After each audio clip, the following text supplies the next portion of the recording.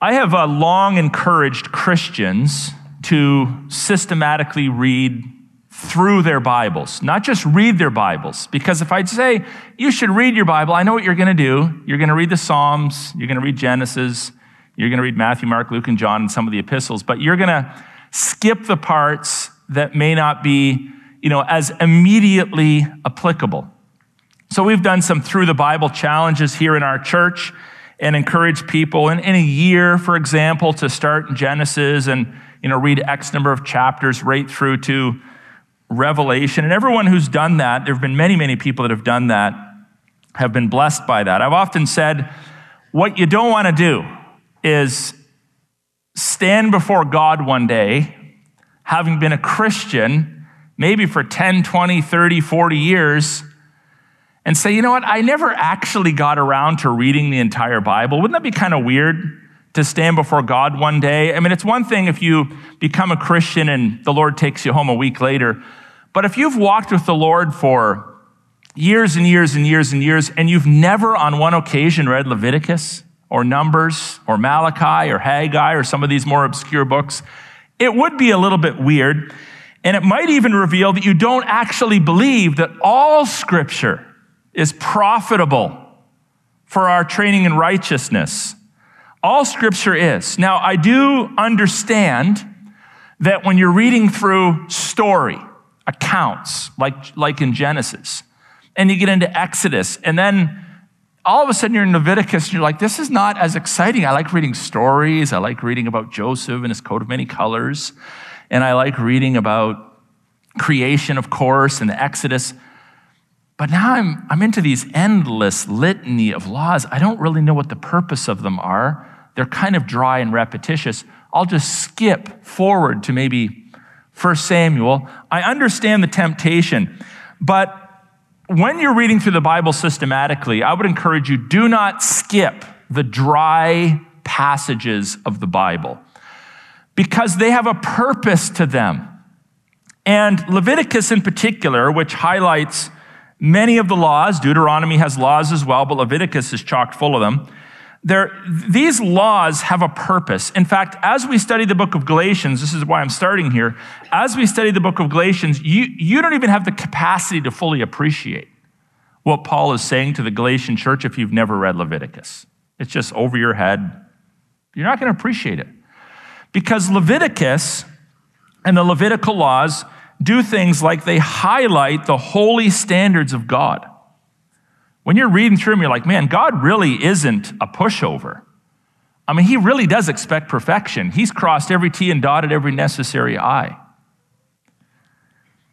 Secondly, when you read those laws, it reveals our own weakness. It's like, man, I don't think I could ever measure up to all these poor Israelites. And God's like, you're right. Let me tell you about grace. So until you've read the law and had that encounter, the grace isn't as sweet. You can sing Amazing Grace much better if you've read Leviticus recently. Third, it protects us. The laws protect us. It protects nations from unboundaried sin. When nations toss law, divine law, they go crazy. Things become chaotic. So we often say there's no throwaway lines in the Bible. There's no filler material. The book of Leviticus, the book of Deuteronomy, the laws are essential for us to read and understand, and dare I say, experience. Let them sink in. So if we're ever confused when we're reading the Bible, and we're in Leviticus, and we're like, I don't think this is relevant. I don't see the point of it. I'm not even sure why this is here. Why didn't Jesus retract the law, throw it out of the Bible? If we ever approach the scriptures that way, three things, all three or one of these three things must be true of us. If we're ever reading the Bible and we're like, I don't see the point, I don't agree with this, or it's irrelevant, number one, you're either misreading it. A lot of people misread the law. They don't understand its purpose. Or secondly, you have inadequate information to understand its purpose or context. So Galatians helps us to understand its purpose and context. Or third, your humanness, your sinfulness is limiting your understanding of the text. So many Christians go through their whole lives, they never read the law because they've been told or they think or they assume it's not relevant. I just like reading John, or I like reading Matthew, or I like being in the Psalms or Proverbs even, but law, that's irrelevant. That's past. So there's much confusion in the Christian church even about the relationship of law and grace. And what we're trying to do in the book of Galatians is to bring clarity to that. Galatians is about correcting the confusing relationship that people often perceive between the law and grace. So you'll know there's 4 options that people have proposed for the relationship between the law and grace. Some would say, and this is erroneous, by the way, well, if you want salvation, what you need is you need faith in Christ's finished work, and you need effort, works, law. And if you bring those 2 together, God will be like, all right, you're trusting in my Son, and you're a pretty good boy, you're obeying my law, so I'm going to let you into heaven. That's false, but it is preached by many in the broader quote-unquote Christian church. Secondly, others would say, well, it's faith versus works. So in other words, some people have law, some people have faith. They're not really, they're incongruous. They don't really match up, but, maybe God's a both and kind of guy, or maybe they're always going to be in competition. Some people will get there by faith. Some people will get there by works. Kind of a non-position almost. Others will say, no, it's works before faith. So you have to have faith, but you sort of got to get your life together in advance. So clean up your act, start going to church, get baptized, read your Bible, and then maybe at some point you'll get faith or put your faith in Christ, and God will reward you with salvation as a result. But the Bible teaches us that salvation, justification, conversion is by faith alone in the finished work of Jesus Christ alone. And once that relationship is established, then a person necessarily and inevitably, I might add, starts to engage in good works, in keeping God's laws and keeping God's principles and keeping God's word as a natural expression of the salvation that's been granted them by God's grace and God's grace exclusively. So we could say it this way. If we're reading Galatians chapter 3, verse 10 through to 4, verse 7, which we're going to today, in Christian conversion, it is, here's the formula, faith without works. That's in Christian conversion. But in Christian living, it's faith resulting in works. Is that helpful? So in conversion, faith alone, in Christ alone, you cannot in any way, shape, or form contribute to eternal life. It's not your efforts that God recognizes.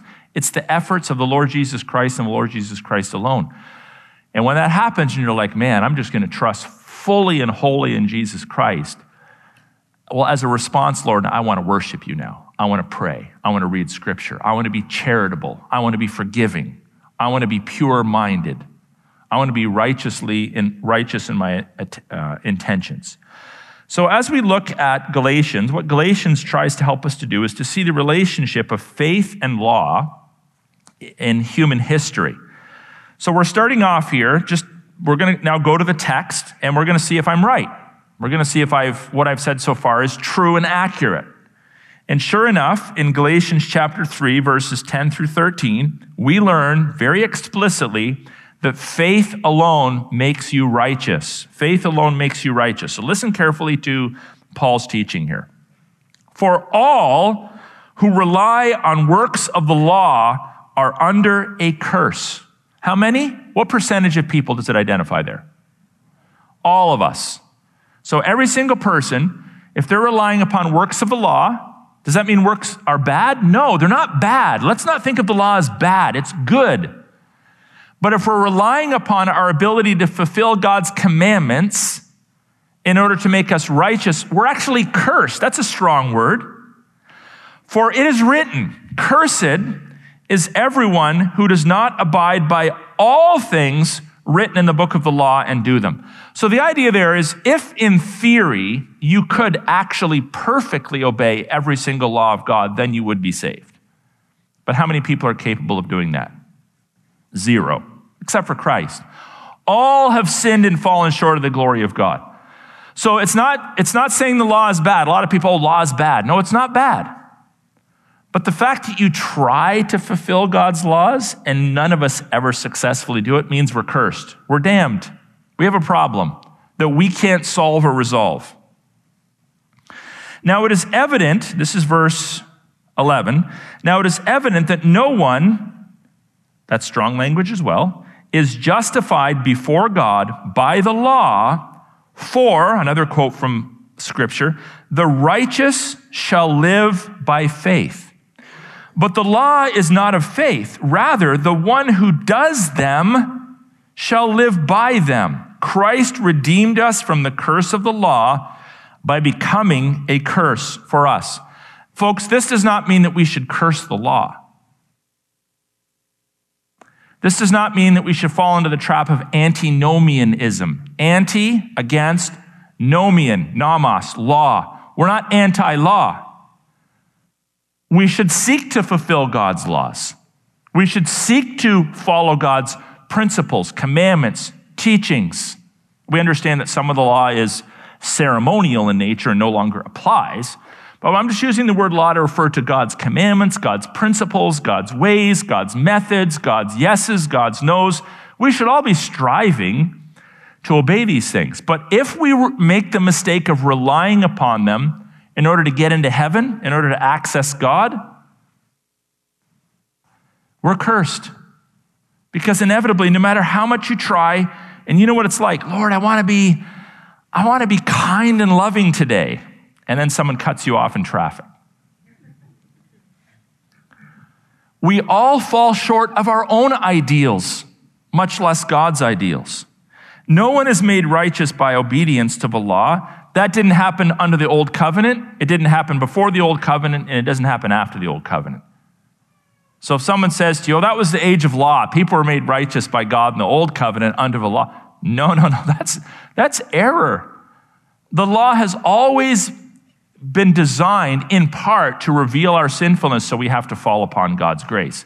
And this is why the ancient people of Israel would even bring sacrifices, even the really, really righteous ones. They would bring sacrifices to the tabernacle or the temple to be sacrificed as an atonement for their sin, every single one of them. There wasn't a group over here that was like, well, we obey the law perfectly, so we don't have to offer sacrifices. Everybody acknowledged that blood needed to be shed for their sins, that atonement needed to be made for their sins. So it's an error. It's an error to suggest that people were justified under the law in one covenant and under grace in the next. Thankfully, our God has always been gracious and loving and merciful. We have, this is an interesting aspect of the Christian life as a worshiper, and a lot of people struggle with this, but I want to make this very clear. We, in and of ourselves, do not have the capacity to seek after God. I hope you know that. If you've never read Romans 3, you should read Romans 3. No one seeks after God. No one understands. In Ephesians chapter 2, that's verse 10, by the way, if I didn't mention it. In Ephesians chapter 2, it says, you were dead, not injured, not little off base. You were dead in trespasses and sins, in which you once walked, following the course of this world, following the prince of the power of the air, the spirit that is now at work in the sons of disobedience, among whom we all, there's a catch-all word again, once lived in the passions of our flesh, carrying out the desires of the body and mind, were by nature children of wrath, like the rest of mankind. But God, and you can read about the rest, about God's amazing work. There's a contrast between God's efforts and our sinfulness. Folks, you can never think too lowly of yourself apart from Christ and too highly of God. But it's often the opposite. God is sort of like this neutral. He's more or less good, but sometimes he makes my life difficult kind of God. And I have the capacity to choose and follow God whenever I just very well would like to. No. The Bible has a very dark view of humanity until God invades and graciously regenerates and restores. We're worse than we think we are apart from Christ. We really are. But it is that bleak view of humanity that makes grace so amazing for such a wretch like me. And dare I say you. What is the purpose of a law? Well, I've already identified several purposes of a law. It highlights the holiness of God. It puts boundaries on human behavior. It gives us something to aim for after we've been converted, as we seek to be sanctified in Christ. But the law is also like a weight that you can't pick up. Now, I know that some of you lift weights, and some of you are pretty strong. I know some guys in this room that are pretty strong guys. They can lift their body weight. They can lift their body weight and a half. They're pretty tough guys. They can't catch up to me, but they're pretty tough guys. Just kidding, of course. The world record, I looked this up. The world record bench press, though, is incredibly impressive. On the world record, I think it was set in 2020, unassisted bench press was 782 pounds. It's incredible, 782 pounds. But whoever made that incredible lift still doesn't have infinite power. Now, someone could come up and just, okay, you can do 782, that's impressive. Try 882. Oh, I can do that. Maybe in time someone will be able to do that. Okay, let's do 2,000, let's do 5,000. At some point, it's just beyond human capacity. You break your bones. It's beyond human capacity. So we all have limits. You can be the most impressive weightlifter in the world, but you still have limits.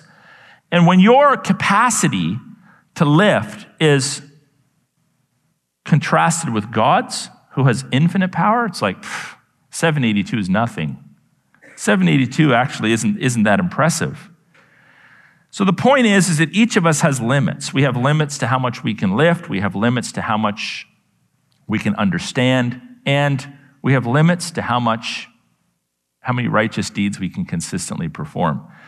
And the law is so onerous. There's so many of them, 613 of them, explicit laws just under the Old Covenant. And then we have numerous principles and implications of that.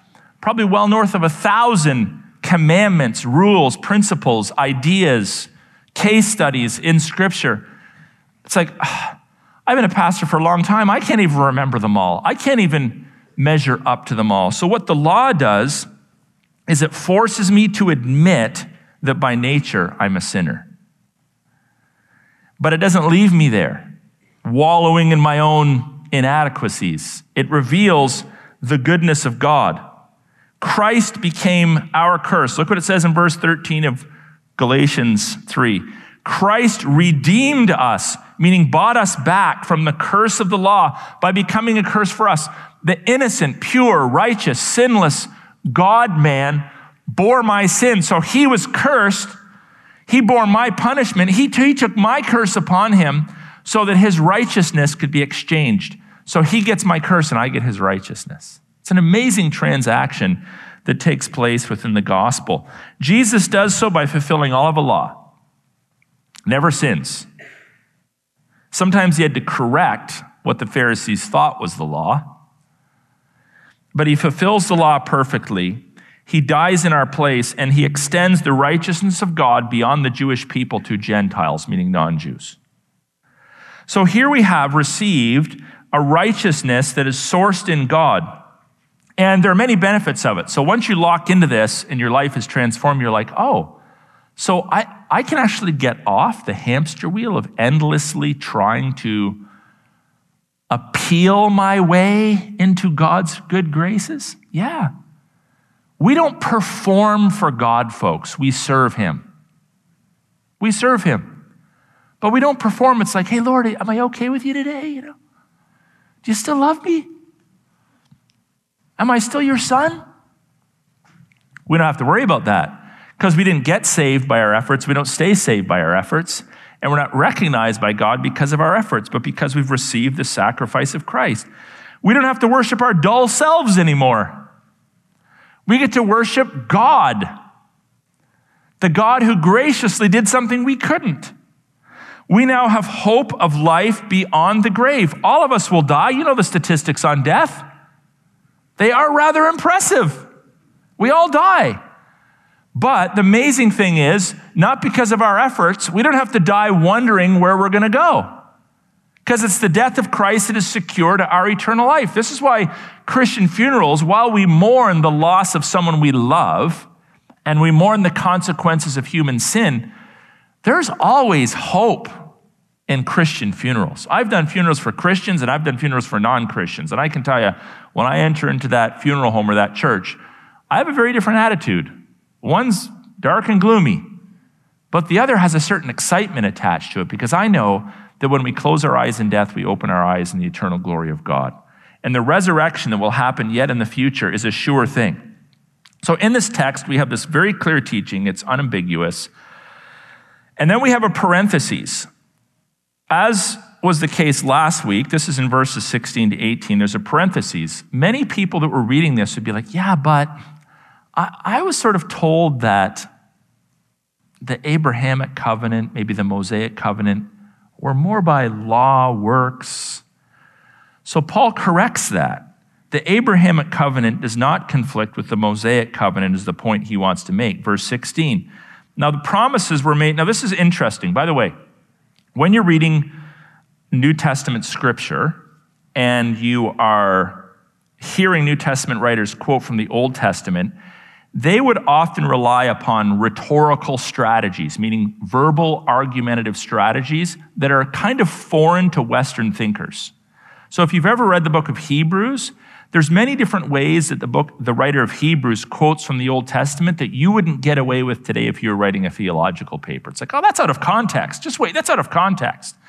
But if you study the various ways that were acceptable at that time to quote from Old Testament scripture, then it helps you to understand the book of Hebrews. And the argumentation that Paul offers here in some ways falls into that category. So this is what he says. Now the promises were made to Abraham and his offspring.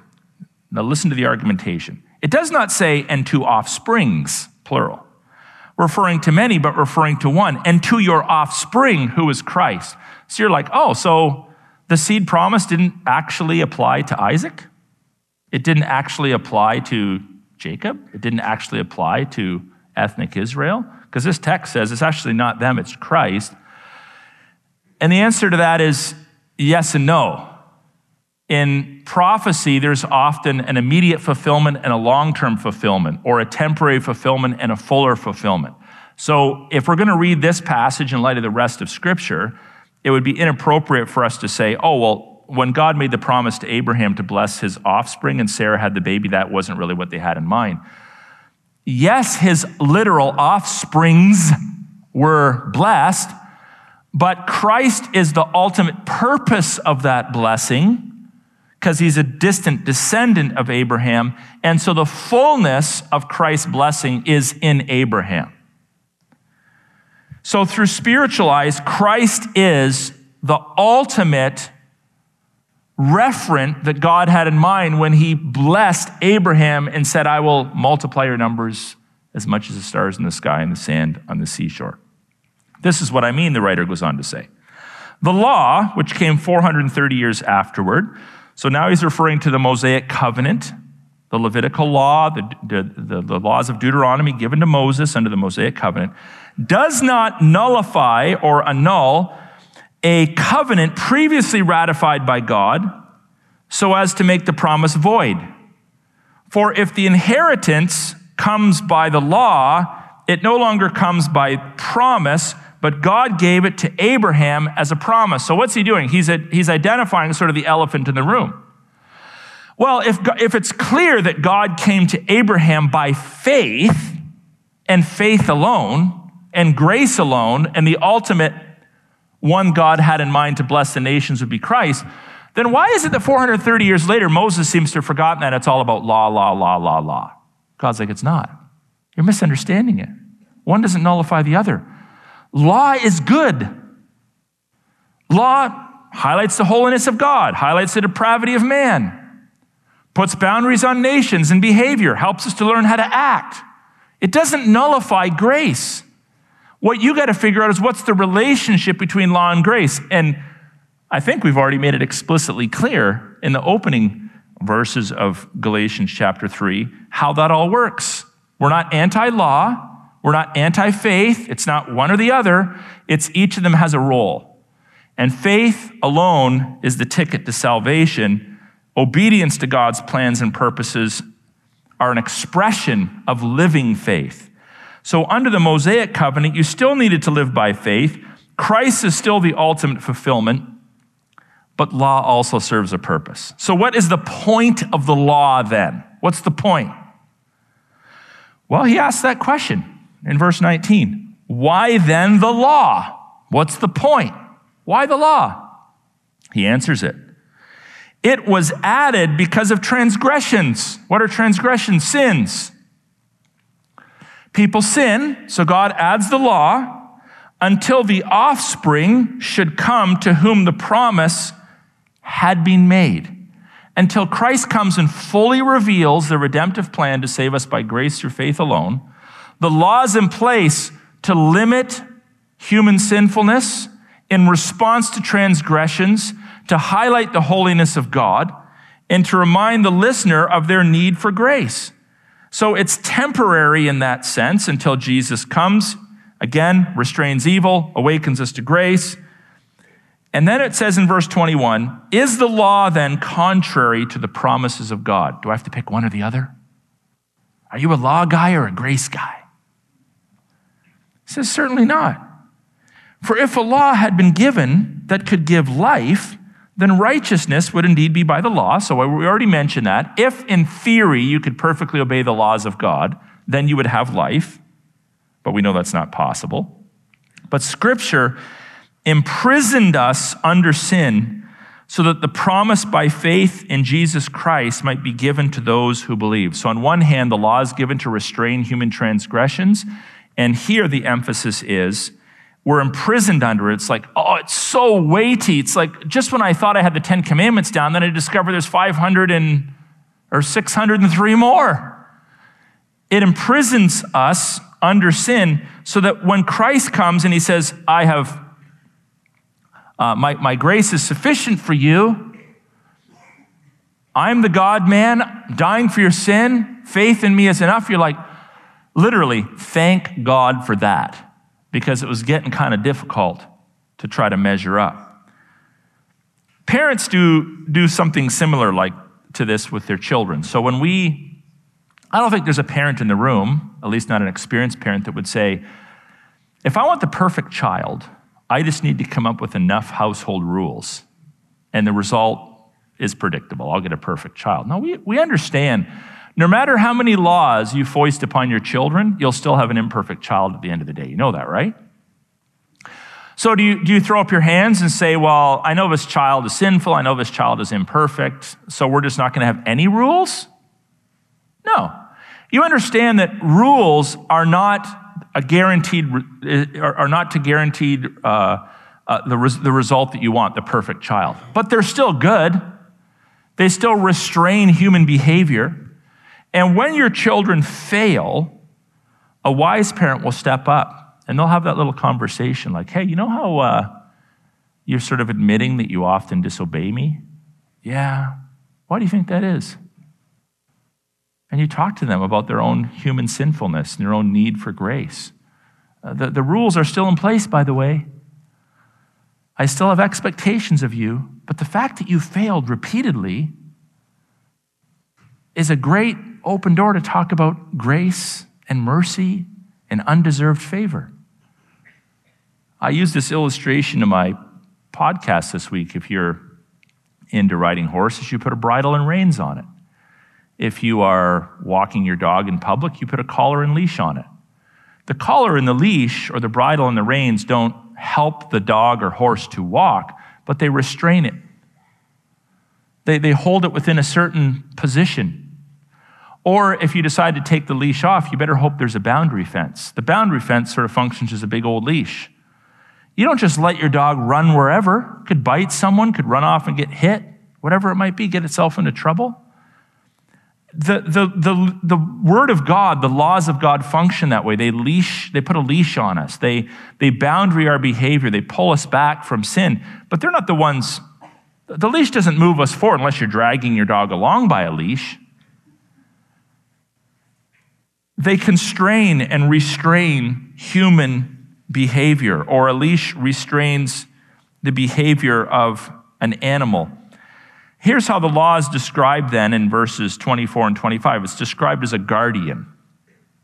Not a parent, but a guardian, someone that kind of temporarily oversees you to make sure that your behavior is acceptable.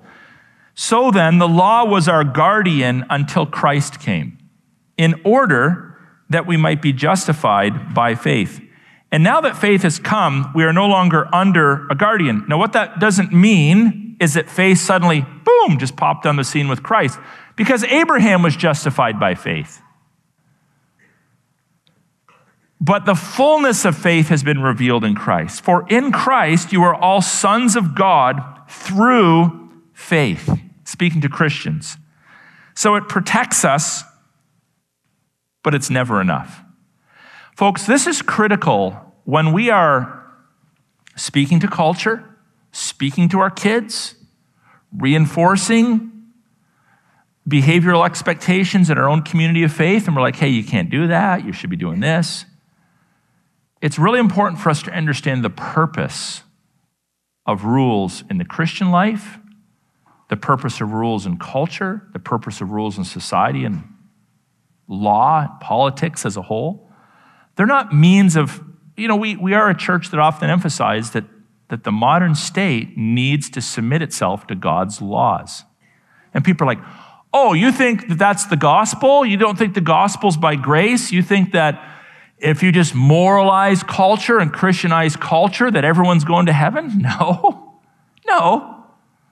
But every nation's going to pick a set of laws to govern itself. They're going to point to some authority to whom they look, and clearly it's not working. When you toss God out, and when many of your civil governmental laws are actually contrary to biblical laws, it's a disaster. So we're not suggesting that if we Christianize culture again, that everybody's going to heaven. But it restrains pedophilia. It restrains murder. It restrains perjury. It restrains theft, and on and on and on. So you got to pick a law code to live by. Why wouldn't you pick the one that the Creator gave us?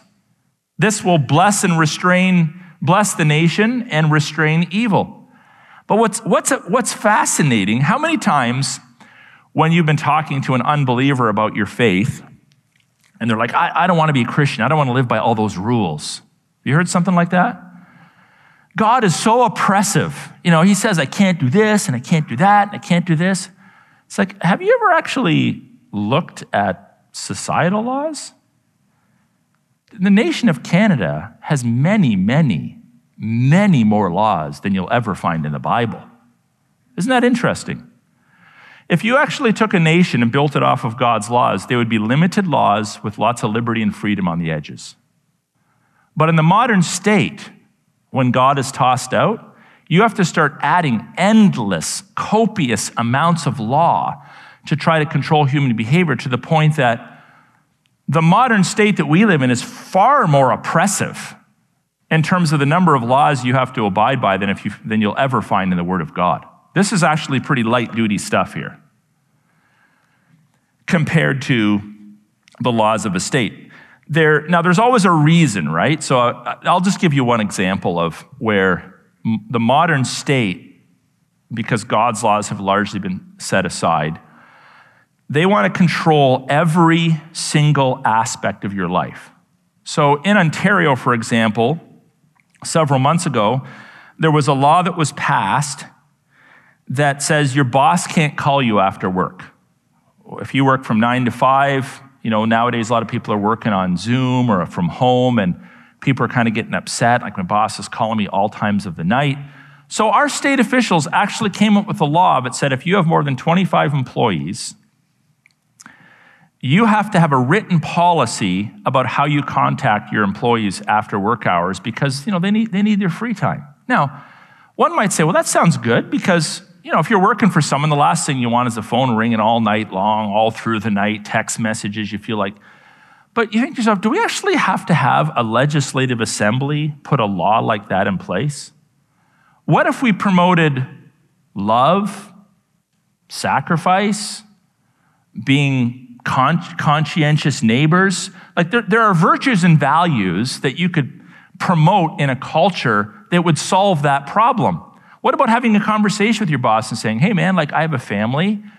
I'm completely committed to my job. I'd love to, keep working here, but after 5, don't contact me. In a reasonable culture where people understood the value of employees and bosses and relationships, that would solve the issue, but not in the modern state.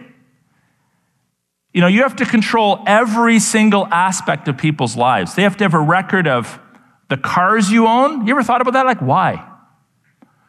You buy a car, and again, I'm kind of repeating myself in my podcast, but look at all the rigmarole you have to go through to drive. Look at the amount of money you have to spend to drive. In the modern state, you got to get a beginner's permit. Then you have to get a driver's license, take a test, and then a year or two later, you have to go back and drive the same test again to prove that the roads you've already been driving upon for a year or 2 or 3 or 4, you're still safe to drive on them. And then you have to renew that every several years. And then if you buy a car, you have to register it with the government. So they have the VIN number, the code. Then you got to get insurance. And the insurance companies are increasingly becoming controlling. So it's like, hey, we'll give you a discount if you have a breathalyzer on your car, or you download this app, or, well, how long is it going to take before that's mandatory? Think ahead a little bit. Then you have to get a license plate because them having your VIN number isn't enough so you can be identified in public. And if that's not enough, then you got to get a sticker. Why? You got to get a tag for your dog. Why? Well, we want a record of your dog. For what reason? Well, just because. Well, can I make my own tag? No, you need our tag because you're not competent to make a tag for your dog. So you live in this world where there's this endless, copious amounts of bureaucracy.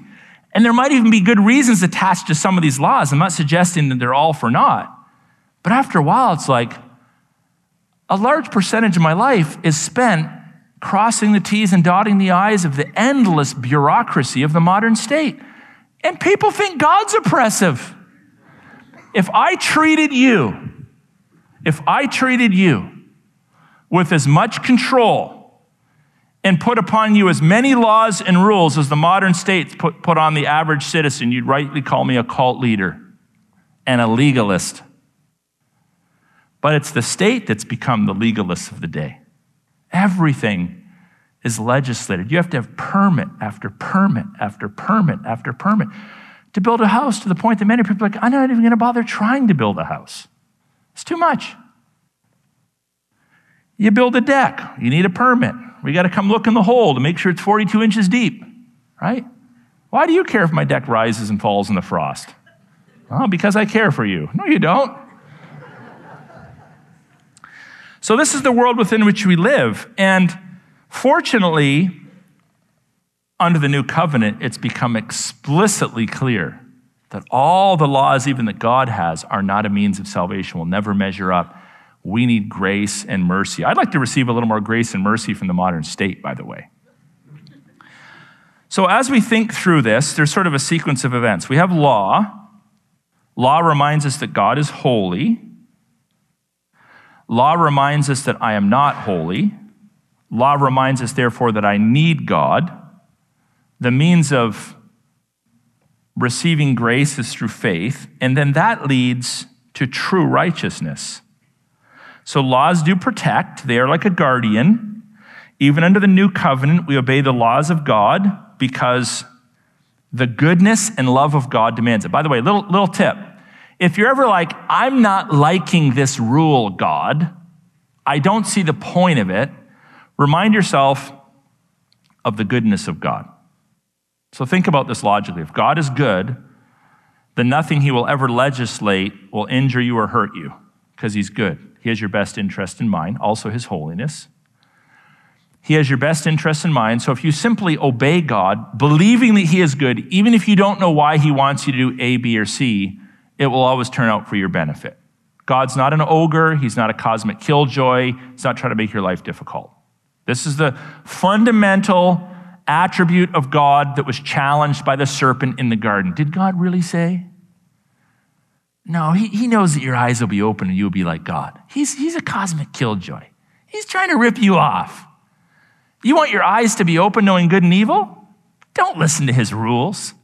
What is that? Fundamentally, it's downplaying or denying the goodness of God. I would argue that if you follow the trail in your mind of every sin you ever commit, somewhere along the line, somewhere back in the recesses of your mind, every sin fundamentally hinges on downplaying or denying the goodness of God.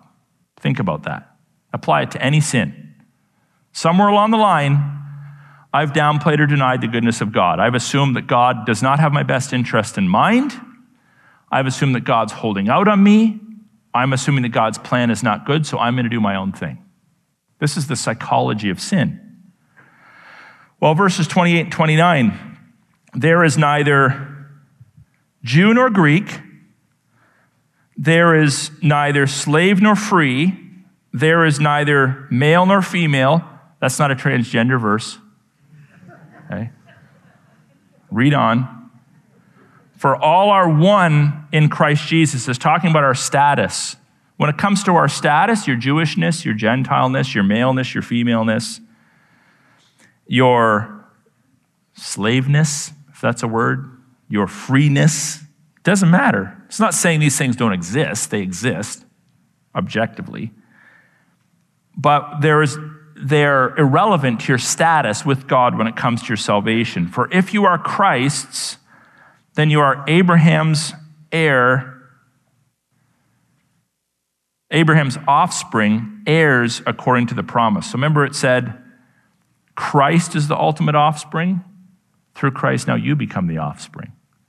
Because your life becomes inextricably linked with Christ's. This is why the Bible says we are in Christ. Otherwise, that sounds weird, in Christ. How does that work? Because your life is inextricably linked to Christ. His life literally is yours, and you are in him. By the way, that's incredible security right there. Okay, you're like, maybe he's forgotten me. It's not your efforts. Maybe I'm not really a Christian. Look, you are in Christ. This is where your assurance comes from. When your assurance drops, it's because you're trusting in yourself. But in Christ, this is ultimate assurance that you are Christ's child. Faith in God is the universal gospel. Remember that. Faith in God is the universal gospel. So if you skip forward to chapter 4, verse 6, what is the response? And because you are sons, God has sent the Spirit of the Son into our hearts, crying, Abba, Father. Because Christ has entered into us and we have entered into Christ, the Spirit of Christ lives in us and we are positionally in Christ, we can now address the Father, not as one to whom we are estranged, but as Abba, as Daddy, Father. This is the intimacy of the relationship. This is where good theology leads. Good theology leads to relationship. It leads to life. It leads to perspective. And it leads to worship. Old style preachers used to put it this way.